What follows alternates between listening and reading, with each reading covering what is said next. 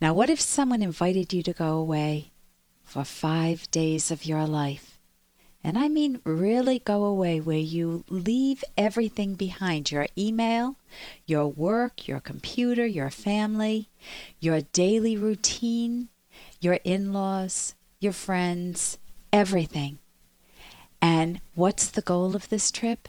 It's to meet one person, someone, to get much better acquainted with someone. You actually know the person. 5 days, just 5 days of your life, from sun up to sundown, to meet yourself. I was out in North Carolina at an intensive leadership development workshop, and it's meant for business leaders. And the purpose is for them to figure out how they can be more effective, not more controlling or not more subtly manipulative of those under them, not to become more toasty or fuzzy or touchy-feely, but how to become more sincere, true to themselves, how to become better leaders. And at this workshop, they taught us that the deepest key to effective leadership is not learning technical corporate models, not opening up a textbook, not learning what words to choose when managing or leading others. Now, that's important, it's necessary, but it isn't the deepest key. The key is learning how to lead yourself. Now think about that for yourselves. Am I able to lead myself, or is it more haphazard? Or am I tightly bound, wired, just, a very tight spring? Or am I too loose, too loosey-goosey, and I don't know what I'm doing, when I'm doing it, and my life is just a mess? So how do you lead yourself? That means you first need to figure out how to know yourself. Not what you tell yourself on the surface, but you need to know your motor. What drives you deep down? What are your strengths? Do your strengths have a downside? For example, I get a lot of stuff done. Do I do it at the cost of my own happiness, though? Or do I ever bulldoze other people? That's the type of work that we did. And if that's the case, how do I fix it? So think about it in your own life. How are you undermining or sabotaging yourself without even being aware of it? At work, in your romantic life, with your family, and with friends. So if you could take 5 days out of your life and fly down to North Carolina or someplace similar and do the same type of a workshop and figure out how you can get fully intimate with yourself. What would you learn? What makes you tick? How are you unwittingly hurting yourself? What walls do you constantly hit in your relationships with others? And what role do you play in them? Many of us say, oh, it's the other person's fault. It's very easy to see the world through that lens. And partly it's true in many cases, but many times we play a role in it. I'm Dr. Ellen Kenner. I'm a clinical psychologist, and my show is The Rational Basis of Happiness. And it's a time for you to just reflect on your own life and happiness. Think about what's messing it up, what's causing you conflict, what negative emotions are you feeling, what causes them, how can you improve your life? In an odd sense, my show is about how to take your happiness, that joy, seriously. It's a call-in talk show, so you can think of any question you'd like to ask me. Jot down my number for now or later on in the show or another week if you'd like to. Just put your thoughts on paper a little more and call me up. It's an opportunity for free advice. It's not therapy. It doesn't replace therapy. My number is toll-free. 1-877 Kenner. That's toll free. 1-877-DRKENNER. Now we've got a lot more coming up in the hour.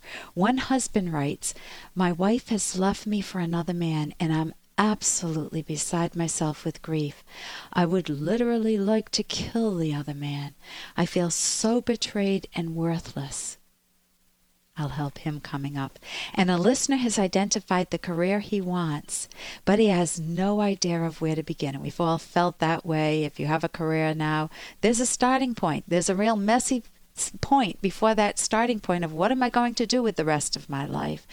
And then how do I begin if you have an idea of what you want to do? This listener is in that stage right now. And if you're thinking about your own career or a project that you're working on or even a relationship issue, where do you begin? I'll talk about that coming up too.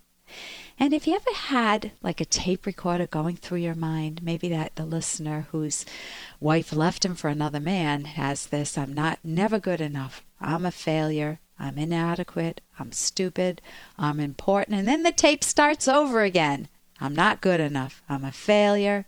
I'm inadequate. I'm stupid. I'm not important. Do you know someone who keeps themselves, maybe yourselves, unhappy with that type of a cycle? Or maybe it doesn't happen a lot of times in your life, but there are just periods where you just seem to sink into some deep, dark hole that you can't get out of. How do you deal with painful thoughts like this? They keep you feeling depressed, anxious, revved up, guilty, angry.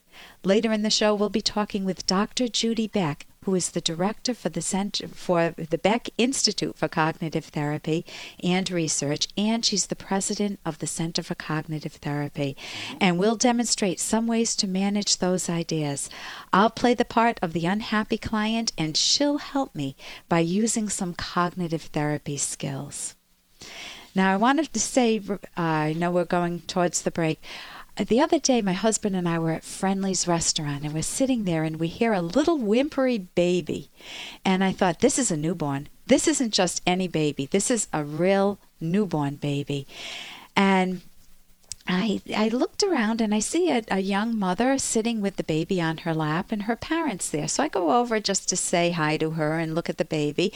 And I start to say, what a cute... And the baby looked awful. The baby, something was terribly wrong with this baby, and I couldn't, cute just didn't fit. The baby was plastic. It was a doll, and I've never seen these dolls before. And it wasn't that the baby looked awful. It just wasn't real. It was plastic.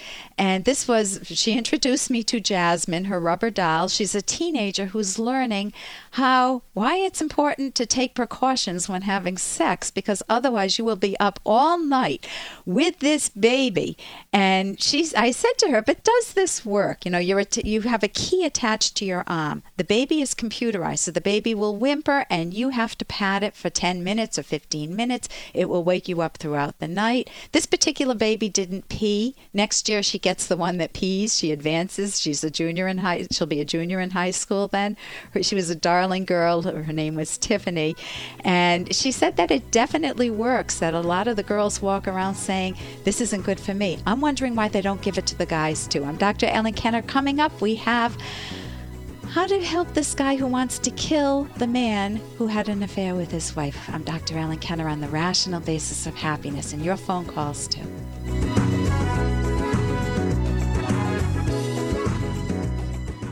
Here's an excerpt from The Selfish Path to Romance, the Serious Romance Guidebook by clinical psychologist Dr. Ellen Kenner and co-author Dr. Edwin Locke.